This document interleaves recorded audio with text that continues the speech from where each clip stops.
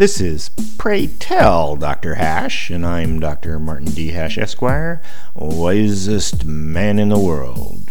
'Cause the competition just ain't that tough. And these are things I wish someone had told me.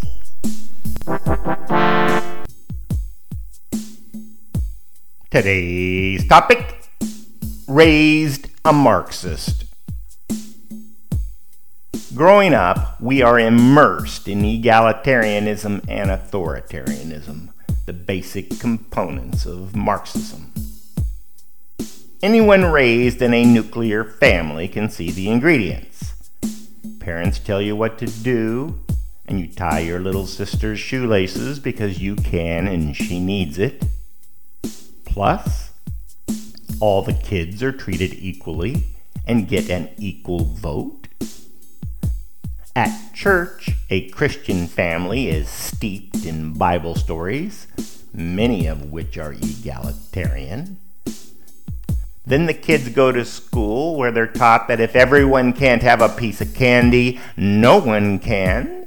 Environmentalist indoctrination of we must do what's best for everyone, and that the bourgeoisie, the middle class, are racists. At after-school sports, everyone gets a trophy. Because of this egalitarian envelopment in home, church, and school, America has been periodically flirting with Marxism. The Cold War was used to hold it in abeyance because personal sovereignty was emphasized to children during those years.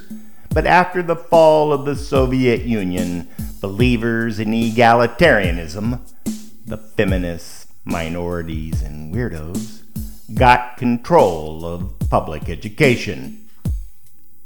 Liberty was no longer the ideology, and for the past decades, the natural course towards Marxism has returned. When students finally do hear about liberty, they are horrified how selfish it seems, because they were never taught about personal responsibility either.